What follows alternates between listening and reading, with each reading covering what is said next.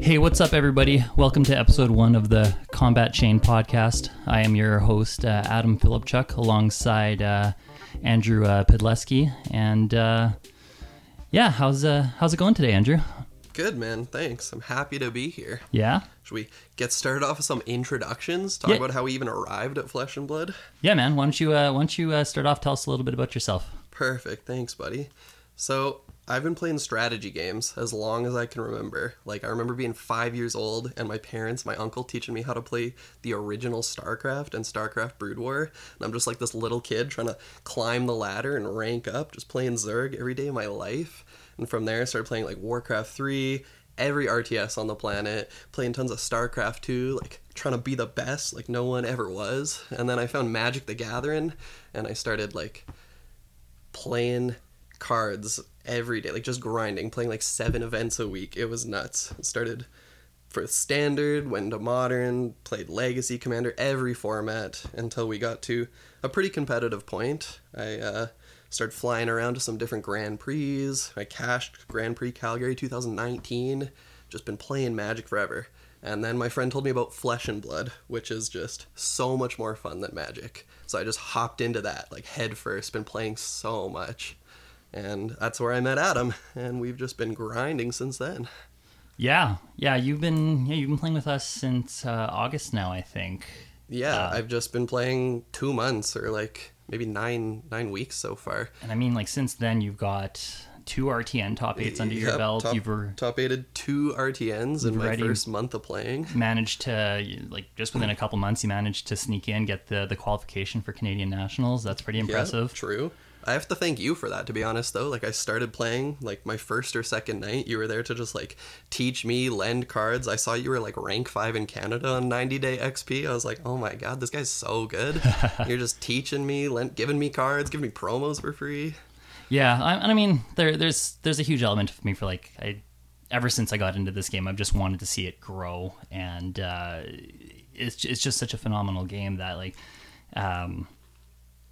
I want to see it succeed. So, and I guess to that segue into a little bit about myself here. It's funny, unlike Andrew, I don't necessarily have the same huge background in gaming that he does. I played video games growing up and stuff, but I actually was quite into music, and I thought I was... my whole life I had this dream that I was going to make it as a rock star. It was hilarious. Parents are like, no, you got to like have a good foundation, get a good job first. And I ended up actually I played Magic on and off since about 2015. I think a lot of people who are found Flesh and Blood, they come with a Magic background. I actually once heard this joke that we should just call Flesh and Blood players ex-Magic players. But I on and off since 2015. I actually at the beginning of the pandemic, that's when a buddy got me back into Magic quite heavily, and I started jamming Arena, and it was the competitive scene that I found really appealing. And I remember when Channel Fireball announced their merger with LSS. That was when I first heard about Flesh and Blood, and I was like, "What the heck is this? Like, we've got Magic. Why do we need another game?" And just through osmosis, I started to learn a little bit more about the game. It was initially a financial interest. I was like, "Oh, people are really buying into this. Like, I should probably know a little bit more about this." And picked up a box of Welcome to Wraith when we got Unlimited here in Canada in November last year, and it just kind of spiraled from there. Actually, it was crazy. I pulled a heart in my first box. Nice. And I was like, holy, like this is that was incredible. Yeah, now you're hooked. And then I started playing casually with the girlfriend. When they announced Skirmish Season 1 back in February online, I was like, oh, I got to get myself a webcam. And I did a little bit of research, sleeved up IRA base stock, because I think the Blitz calling had just happened right before that. So everybody was high on IRA. And I actually managed to totally take out my first skirmish. And I was like, holy, like there's there's something here. And I met so many people on Discord. That was when I found Discord, and it just kind of spiraled from there. Since then, I've managed to play my way up to 39 on the global leaderboard. Going to Nats here with Andrew. There's a few of us. Well, actually, obviously there's a bunch of Canadians going to Canadian Nats, but we've got I think 4 of us from Edmonton here going. Yeah, locally traveling with 3 of you guys. Yeah, and then so excited. Yeah, Canadian Nats is going to be a good time, and which actually brings us into it's national season's just kicked off. Yeah. Now we've got a lot to think about now that we've paid for our planes, paid for our hotels, so we're paying attention to all the pro quests around the world. We just had Dallas and Cincinnati, and then UK Nationals this weekend. Yeah, there's lots of CC in there. Congrats to Matthew Falker. Fox. I'm not sure pronunciation on the last name there. But yeah, took down the event with Briar. He was like 15-0, I think. Yeah, 15-0. That's super impressive. He as well has a big Magic background, I hear. Yeah, that's what I hear as well. We a couple of the guys we test with Matt as well. So it sounds like Matt was working pretty hard for that win. What do you? I guess based off of, we're kind of getting. I mean, I think Orlando this coming weekend is going to be the big telltale sign. That'll tell us a lot about the meta for sure. But what do you think about the meta so far, coming out of, I guess, the 2 Pro Quests and the UK Nats now? It looks really open, to be honest. It seems really cool. It seems like a really healthy format. Like previously, I think things were skewed a little bit more towards chain, especially locally. All the events I was showing up to, it felt like half the room was just chain events. Yep. At both the RTNs I played. But coming off that Seeds ban, every event has like quite a big pie chart where things are just really open. Like we're seeing a little bit more like Bravos and Lexis, but then it's like almost every hero's showing up. Yeah, and I mean, Bravo pre the chain ban, Bravo was still around, Prism was still around. Like, I mean, the meta then was, for the most part, Bravo, Katsu, Prism, Chain, and we were seeing some Dash. But I really think Bravo could have been the top of that meta. The matchup was just so close where Chain could eke it out on like the last couple turns by building an Eclipse and making that Shadowverser token pretty easily. And I think that's part of what Chain did well, was not only did he went wide right off the bat, which is harder for Bravo to block, but he went wide and tall at the end. Like, it was just... It just came down to those last couple turns, and it was just that easy Eclipse that they could build off of all the seeds that they pitched in the early game that would just finish that game. And so now without all the seeds, Chains are having a little bit of a harder time casting that Eclipse. Yeah. And I think that's given Bravo a little bit edge. That might be why we're seeing so much more Bravo. Yeah. People have find success in these events. There's room to play Bravo now, and there's room to play those slower heroes, slightly slower heroes. I mean, aggro still seems to be somewhat prevalent, and Briar seems to be able to play well into that aggro strategy as well. But I definitely feel like the meta's slowed down a little bit since. Control decks are like a little more viable now. They're finding a bunch of success, and people. It was really cool seeing like even UK Nationals. Every hero was there except for Kano. Was there no? There was no Kano at the UK Nationals. Not a single Kano at UK Nats. I thought there was one. No, you're right. There wasn't a single one. That's the one hero that's missing. Yeah, which actually, looking at the turnout for UK, I mean, what was top 8 was. Yeah, well, I did the math. I think there was 86 players, and at the high end of that, we had 15 Bravos, 13 Briars, 11 Katsus, 9 Prism, 8 Lexi, Dash and Dorinthia at 7, and then everything else was just kind of between 1, 2, 3, and 4. And then coming down to the top 8, it ended up just being 4 Briar, 2 Katsu, 1 Viscera, and 1 Bravo. Which, I'll be honest, I'm surprised. I'm not surprised about the Bravo turnout. I'm not surprised about the Briar turnout. Katsu makes sense. I would have actually expected to see more Prism. I thought there'd be more Prism, and I'm also intrigued that out of 9 Prisms, none of them made it into the top 8. I don't even know if any of them made it into the top 24. I feel like Prism's had a tough time this event. Yeah. I mean, I think part of what does Prism a disservice really is when you make the right sideboard call, when you do everything right for Prism is near unbeatable. But there's just so many decisions that you can make, and there's so many. I believe Prism's the hardest deck to play, other than maybe Kano. And some of these Prism lists we're seeing can sideboard like 5 ways. Like you can come out as an aggro deck, a mid-range deck, a control deck. You can play like an all auras and shields type strategy. Yeah. And that's kind of a double-edged sword because when your list is trying to do like 5 things at once, sometimes you're drawing the wrong cards at the wrong time. Yeah, very much so.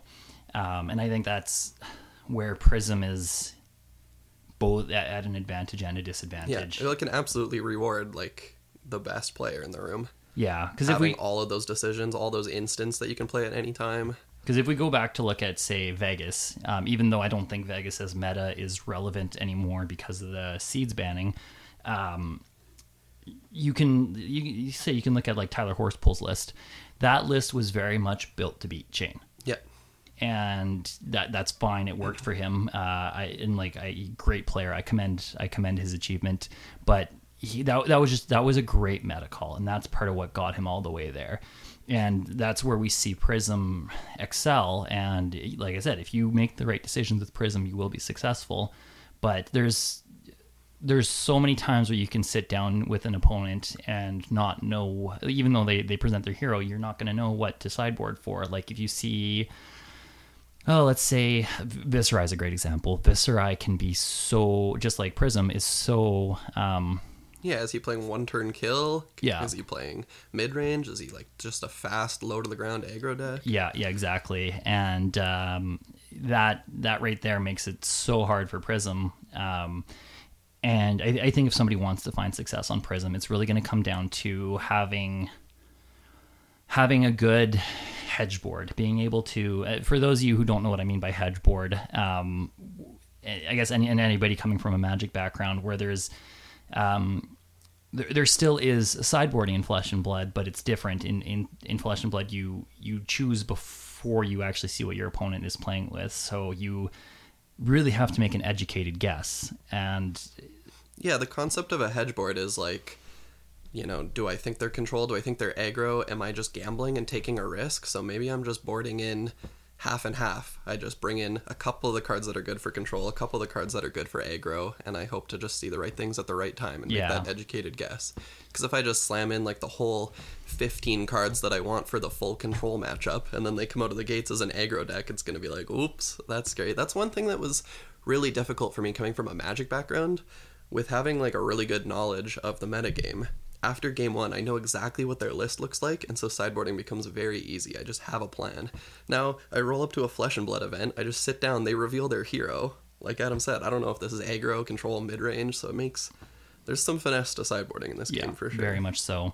And it depends on the hero as well, because some hero, like if I see Chain, I you know what you're in for. Yep. There's, Katsu's super variable. Prism's all over the place. Dash can do a bunch of things. Lexi, who seems to be taking up a big chunk of the meta right now, because what I'm seeing, 9.3% of the players played Lexi at UK. And same thing with Lexi. That can be lightning fast. That can be ice. I don't think there's much merit to hybrid Lexi right now. I think with game plan, maybe you could have a sideboard plan where you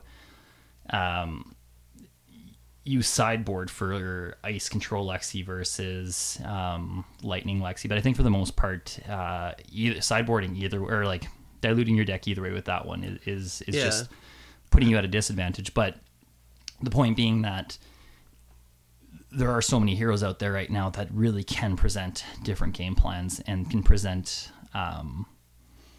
different ways of attacking the meta. Just surprise you. Man, the other day, against a secret little player sitting over here, I was playing against a Kano, pull out all of my Null Rune equipment, and then the mid-game he just comes in with a Nourishing Emptiness, with like an energy strength potion, a pummel. Like, what am I supposed to do against that? Yeah. It takes so much damage. They're drawing 5 cards.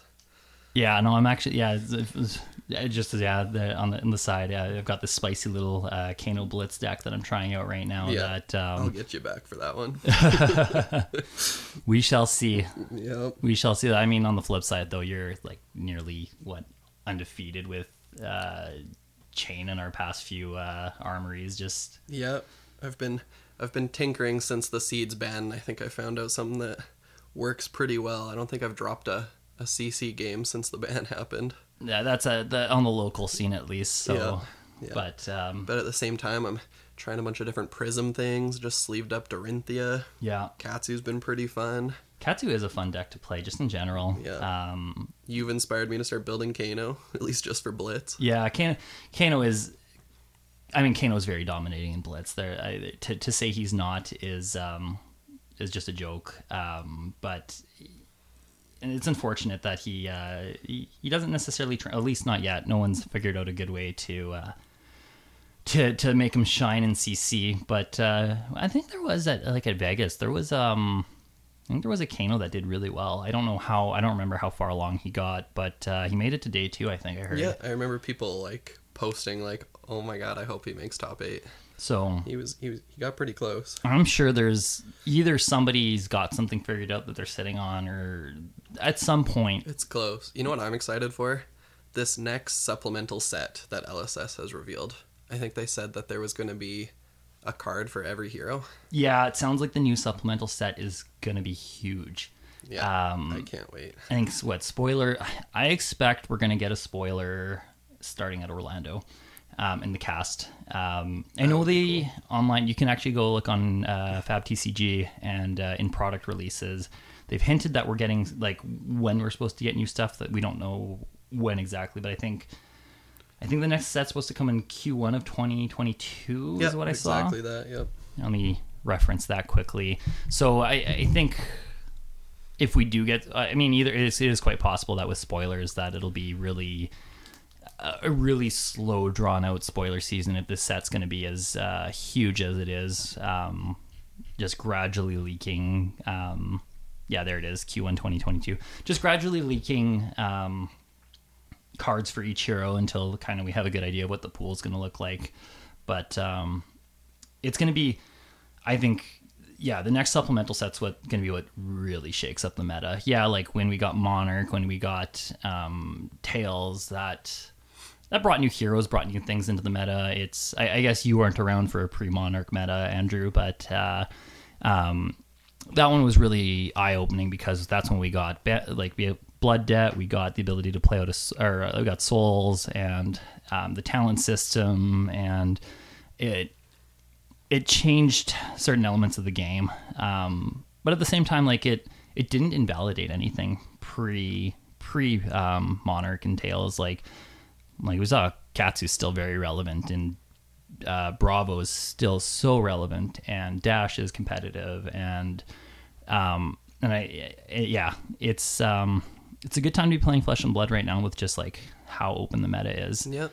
But I'm jealous, man. I wish I could have started closer to day 1, experienced every meta, every season. Yeah, I'm so jealous of anybody who got in right at the beginning, who started playing with Welcome to Wraith, and who got to just deeply explore that format on its own, and then bring along Arcane Rising on its own, and I can only imagine how mind-bending it was to be okay, back in WTR, to be okay, I get how all these mechanics, and then arcane damage comes along, and now you need your Null Rune, and that would have been that would have shaken the meta on its head. But then and I think I've heard some other content creators talk about how when we get the supplementary sets, that's when the game shines at its most. And LSS has done a really good job of adding new mechanics, but not having them be completely meta warping or just busted or overpowered. No power creep yet. And I guess we have gotten very minute amounts of power creep, but for the most part, everything's still valid, and it's the next set's going to be really cool to highlight, or just to give everybody new toys and make everything viable, hopefully, and while not overpowering anything. And Yeah, that'll be really cool. Excited. So Fair. how are you feeling before going to our nationals? Are you ready? Are you excited for our Blitz event, CC? How do you feel about drafting? Drafting's going to be. I won't lie. I'm nervous for the hybrid format. For anybody who didn't get a chance to tune into UK Nats and who kind of isn't super familiar with the format yet, we're actually, for day one, we're doing. It starts off with 3 rounds of constructed, then we draft, play 3 rounds of draft, and then we finish off with another 3 rounds of constructed. And it's very much like to make, and I think with 96 player for Canada at least, with the US, it's like I think they have 500 and some players on day one or something Really? like that. It's huge. I didn't know. But yeah, for Canada, it's 96 going into day one, and then from that you're playing for top cut to day 2. So it's gonna like the hybrid format's really gonna test the mettle of players, and you're not gonna be able to just come in with a solid sleeper deck and win into day 2. Like if you go 6-3, I don't think that's gonna make a cut for day 2. I assume it's going to be tough to top 24 out of 96 people. I'm not exactly sure how that plays out. I think the X and 1s get in, and then sure. I think a couple X and 2s get in. So I mean, if you can go X and 2, we're having 1 year for sure. Your first 3 rounds of constructed, that's going to put you in a good position. I'm feeling really confident about constructed right now. It's draft that I'm a little bit more nervous about. Yeah. Like even back in Magic, drafting was not a strong suit of my game. That is so fair. now, only playing this game for around 2 months, I think I've only drafted like once or twice. I know we've done 2 drafts for sure on, like we've been trying to get in weekly drafts on TTS. I mean, with the pandemic, it's so hard to draft in person.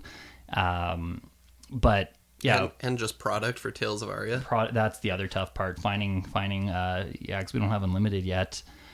So finding first edition product's been tough. But I think the what's the word I'm looking for?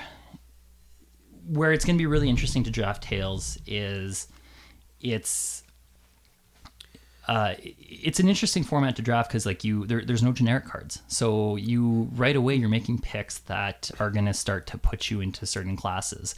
From the little bit we have drafted, I have found that trying to stay as open as possible is in the beginning it is to your benefit, but you do want to take that equipment early because it'll dry up otherwise. Well, that's what blows my mind is there's only 3 heroes in this set. So we have a pod of 8 people fighting over 3 heroes, which is different for me when before, like quite a few, there's more combos, more options, more things open. Yeah.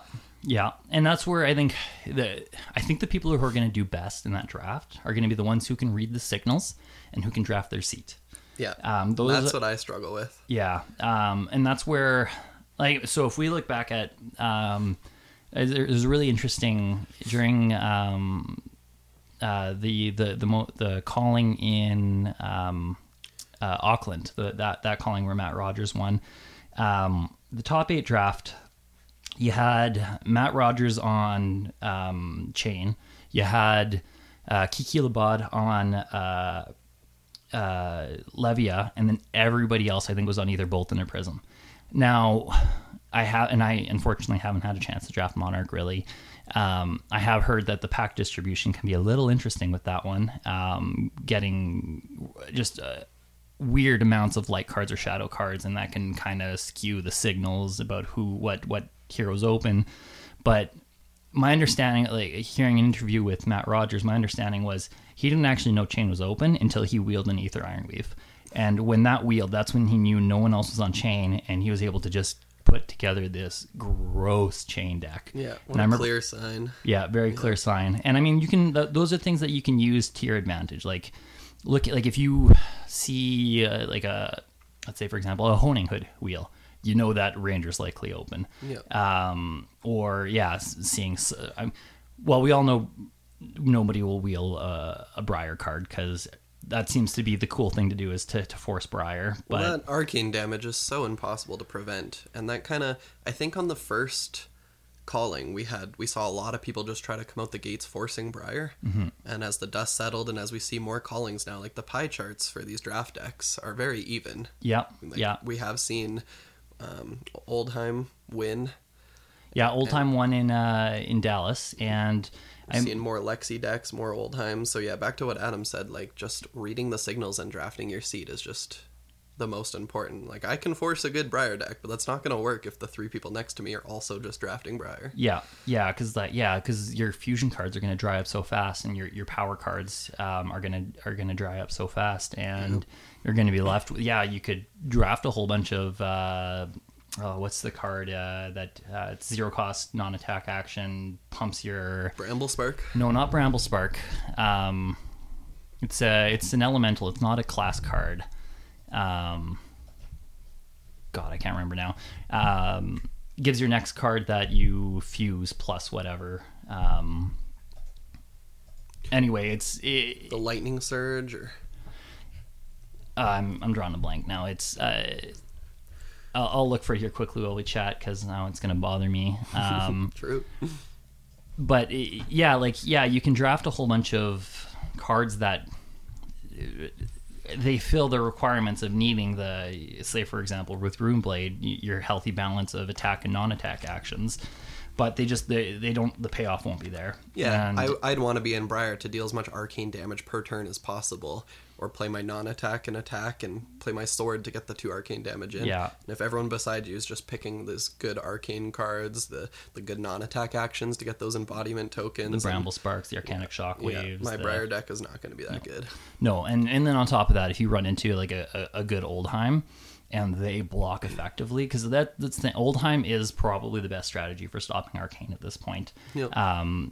Like with his discard ability, his defense reaction discard ability, if you time it right, you can actually each turn stop the 2 Arcane off of Rosetta Thorn, and I think that was part of the strategy that really got Namvo, for example, all the way to the championship of the Dallas Calling. Yeah, in an interview, I think he said that he stopped like 12 arcane damage that day just with Oldhim's defense reaction. Which is nutty. Like, with how hard, like what? The only arcane barrier in that set is Heart It's a of Ice. legendary, Yeah, so no one's going to have it. 1 in 40 packs. Yeah. Like, yes, at a calling sized event, at least one person might have a Heart of Ice, but if we go and look at the deck list, I don't think actually any of the guys who made the top cut were running those. No, most of the people that when I was tuning in the top 8, they just had 2 pieces of equipment. Yeah. They're just the common ones. It's a lot of Mark of Lightnings. That's a good card. Yeah, that one's a good one for I mean, that one's great for Good Lexi. for anyone, and, but especially Lexi or well, Briar. I mean, I guess you can only be ran in Lexi or Briar, but for getting that embodiment of Earth, or for maybe pushing a Frostbite token or something that will disrupt your opponent or give you an advantage, like that, it can really make the difference. Cheese that last life point in. Exactly. Nothing they can do about it. Yeah, exactly. But I mean, with the hybrid format, it's going to be, it's like I said, it's going to really separate the one-dimensional players from those who have a good, well-rounded game. And I'm certain all the top players who are, say, showing up for Canada are going to, they've been, along with testing their CC stuff, they've been practicing their drafts. I know a lot of people have been using TTS as a way to kind of simulate drafts. Yeah, tabletop simulator for you guys who don't know. Yeah. I just gotta draft my seat and see what's open and hope to get lucky, and if not, whatever. It's gonna be a super fun time anyways. And there's the event on Sunday, the Pro Quest that I can just play in if we scrub out. That's the nice thing is we've got the Pro Quest to fall back on, which I believe is Tales of Aria Sealed. Is what I saw. Yeah, so that'll be fun. Yeah, that'll be good. Prizes for that too. Yeah, and I mean, to go back to the draft there, I had a point. I lost it. That's fine. Sealed on Sunday. Let's say hypothetically you don't make, because obviously the goal is to make it to day 2 in the main event in the nationals, but that means taking care of yourself, going to bed early Saturday night, like being prepared, being well hydrated. Yeah. If we all scrub out, then it's also just more fun. You get to stay up late that night, go over dinner, like. Well, I mean, like the pro. I mean, going back to Vegas, like I think the Pro Quest actually started earlier than the Day 2 main event did. Yeah, but I mean, if I scrub out on the main event, then I don't care. I'm just gonna have more fun, and whatever happens in Sealed happens. That's fair. But yeah, I think going into our Nats, like we have. Thankfully, we have Orlando coming up beforehand, so Orlando's going to be where everybody obviously had their eye on the UK and was curious to see what would come out of the UK, but I know personally I'm not super surprised with that was kind of seeing Briar, Bravo, those are chunks of the meta share I was expecting, but with the amount of people going to Orlando, because like I said, I think it's 500 and some players that are qualified for Nats. I assume most of those players are going to show up. If there's going to be any innovation, if there's going to be anything that's going to catch the meta off guard, I think that's where we're going to see it. And that's not to say that Americans are better at this game than anybody else is, because actually, if anything, it's the guys in New Zealand who seem to have this. They've got something figured out. And I think it just comes back to them. I think Americans. Sorry to cut you off, Adam. I think okay. Americans have played in paper for a lot longer than they have in the UK as well too. I've heard some stories about them being like pretty locked down over pandemic and not getting a chance to play in paper as much. I know like some of the online or some of the stores were running online events for the UK, and actually because back when we were playing online here in Canada, as much as we were, I remember playing at some of those UK events, just trying to get into any event I could, and there definitely are some really good guys in the UK, but it's just I think that the sample size, like 96 players or whatever versus 500 plus, there's just more minds at work, and somebody's just going to stumble upon something that nobody else thought of. Or I'd love to see like a spicy Kano deck top 8, or that'd be so good. Have some Levia or Reiner come in and just take everyone by surprise. I do think Levia, I think everyone underestimates. She's definitely a balancing act, but I'm certain at some point Levia is going to take the meta by storm. Just I don't know what it's going to be yet. I don't know when it's going to be. Maybe just one more card from the new supplemental set. Yeah. All of my matches against Levia are like very scary. Like they're just one banish away from taking over the game. Yeah. Yeah, no, it's Levia's. She's a potent hero, and it's just a matter of time until somebody, I don't want to say breaks her, but does something that catches everybody off guard. And yeah, same thing with Reiner. Like, Reiner is I know when the game first rolled out, Reiner was kind of viewed as this, like, oh, who plays Reiner? But since then, like, there's been some formidable Reiner players. And, like, I remember during the RTN season, there was a Reiner who took down an RTN, and, like, yeah, I definitely think Reiner is one to keep an eye on for sure. That deck can be scary for sure. Very scary. We got our nationals coming up. We're flying out on Thursday, November 11th, Remembrance Day.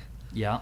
Have a chill Thursday evening. Maybe get some food. Friday, we're going to have that Battle Hardened Blitz event. Yeah, which I didn't have a look at. I completely slipped my mind. I didn't even realize that the UK Battle Hardened was being streamed. I missed it too.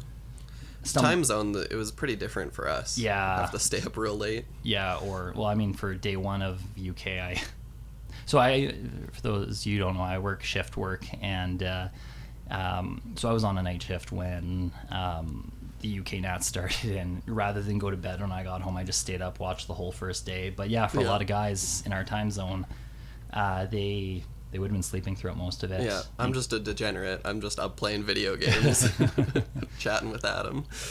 Yeah, so Yeah, so I missed the battle hardened results. I'll have to go back and look at that. Mind you, the battle hardened's just bragging rights anyway. It's a fun time. I'm looking forward to our battle hardened for sure. Yeah.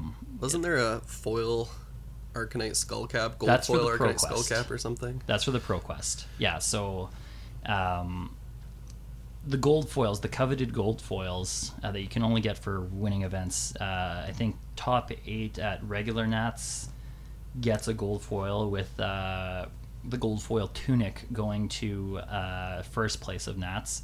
And then, for the ProQuest, the second chance, I guess, for those who don't make day 2, that's where you can then get your gold foil skull cap, and that thing's pretty spicy as well. There's not many out there in circulation right now. I think we've only had a couple, 3, 4. Actually, I don't know the number on how many. To my knowledge, there's been 3 ProQuests that have occurred now. No, 4. So if there were any that happened prior to, during the infancy of Flesh and Blood, that is, I'm unaware. Yeah, it's going to be Nats is it's an exciting time. I think one thing that's going to be really interesting, because the game's so young, one thing to be mindful of, and this was interesting. I observed, UK Nats, very polarizing to see some people's opinions and views on some of the level of play in the UK Nats. Well, if there's one takeaway from me watching the UK Nationals on stream, especially some of the earlier rounds, like on day 1, is just don't be afraid to call a judge, guys. Yeah. There was multiple instances of cards just being used in the wrong timing or incorrectly, or triggers being missed, and that's all okay. Like I said, I don't think they've played much paper in the last amount of time recently, but as someone coming from Magic, like, calling a judge shouldn't be like a scary, you're in trouble type of thing. Yeah. You should feel free and safe to just call a judge whenever something goes wrong, because that's what they're there for. They'll come over and fix the game state for you guys and hand out warnings where necessary and make sure everything's running smoothly and stuff. And that way the game, it feels really bad to go home at the end of the day and be like, oh man, I lost because I forgot one of my triggers, or I didn't do something correctly, or I forgot some sort of token or something, and maybe a judge could have came over and fixed that for yourself or rewinded things. Yep. Yeah, and it's with Flesh and Blood still being as new of a game as it is, there's a lot of, I know people are still kind of figuring out the timing on things. There's still a lot of questions that are being answered. People are figuring out how mechanics work, and it's to Andrew's point, it's okay to read your opponent's card. It's okay to call a judge.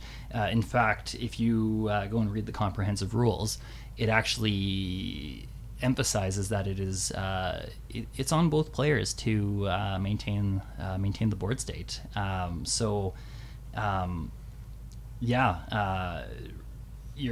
There's a trigger on a card that you play that is supposed to interact with your opponent's hand or something. It's okay to remind your opponent of that, or to call a judge over.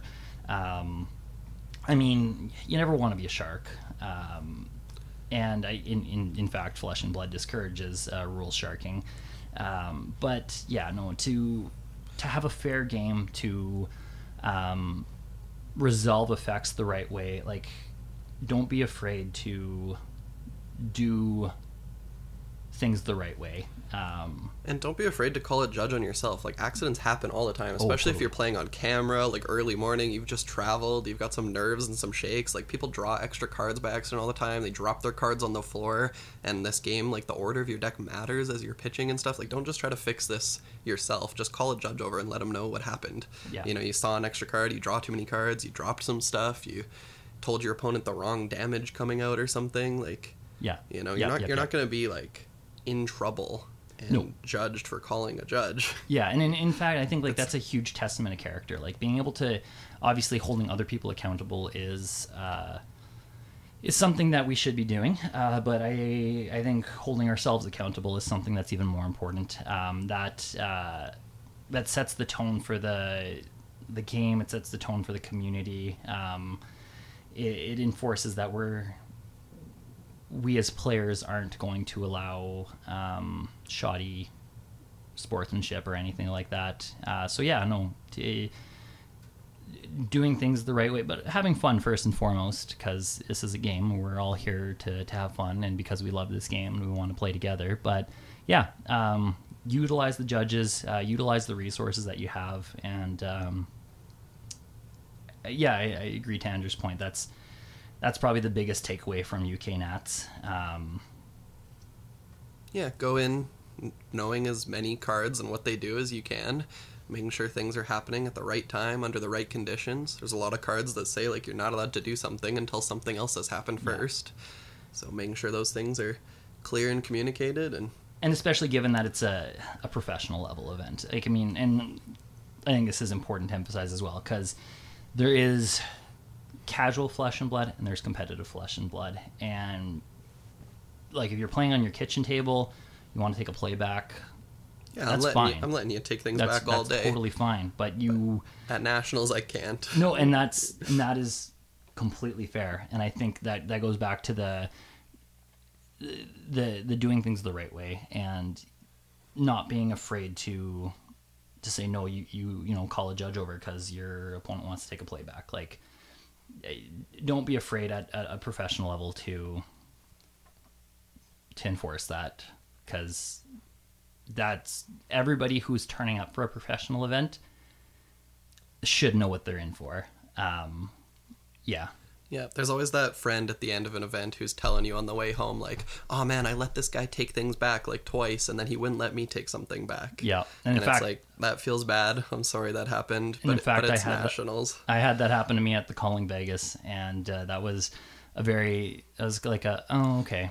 It's an important lesson to learn. Yeah, and you probably will never make that mistake again, and you'll play whatever in the right order, but that's part of, like, to win Nationals, you need to show up and you need to not make a mistake. You need to play everything in the right order and not want to take anything back because you're just playing so solidly. Yeah, and you exactly. won't be in that situation. And especially going into, once again, the hybrid format, and when you're playing CC and you've got the 40 health life buffer, there's room for mistakes. But during the limited portion, when we're playing high level limited, you've only got 20 health. Tales of Aria is such a tempo-based format and such an explosive format that making that mistake, and your opponent makes that mistake and you let them take it back, like, and it's not to say that you want to take advantage of your opponent, because you want a fair game and you want sportsmanship. I think those are things that we should uphold in our community above all else. But if you're we are all we are all here to win at a professional level, and you also got to look for those opportunities. For me, it's about looking at myself, like, through my whole life. Out of all of these strategy games that I play, sometimes you get to a level where you're very evenly matched with your opponent, so you're just playing out this entire game, and it's usually like the first person to make a mistake that loses the game. So it's just about, like, me taking my time, thinking through my plays, showing up to these events and trying to not make a mistake through the entire day, and that's how you end up being successful at the end of the day. Yeah, just keeping your head down, playing to the best of your ability. Obviously, you need a little bit of luck as well. Definitely a card game. There's still some RNG. Yeah. But if you can show up to an event and not make a mistake, and you still just, like, lose the whole day, I think you can still go home proud. And once in a Magic tournament, I was talking to a pretty big established pro, and I was young. I was asking him, like, if he had any advice on, like, how to make it, how to win things.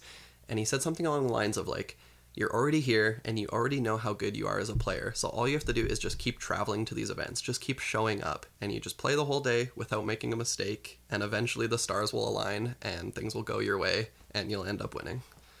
And I've heard that from in different ways from a few different sources. They kind of all say the same thing. You need a lot of skill, a lot of practice, and a bit of luck too. Then you just show up. You just put yourself in that situation. Just set yourself up for success, and hopefully the rest will follow. Well, I think that brings us to the end of episode 1 of the Combat Chain podcast. If you feel free to subscribe to our YouTube. We'll link the rest of our social down below. Definitely any questions, comments, questions we can address in future episodes. Feel free to send them along. Either we'll, like I said, social will be linked below. Email, comments, any great way. Those are great ways to get in touch with us. We're definitely going to be making some content as we travel to nationals. Keep you guys updated on what we do, how it goes. Yeah. Get there safely. Not gonna. We're doing our testing. We've got some things we're thinking of behind the scenes, and don't want to give away too much yet. Certainly going to be making some gameplay videos. Yeah, 100%. So we'll hopefully over the next little bit it'll be a steady stream of content for you guys. True. Until next time, guys, we're closing the combat chain.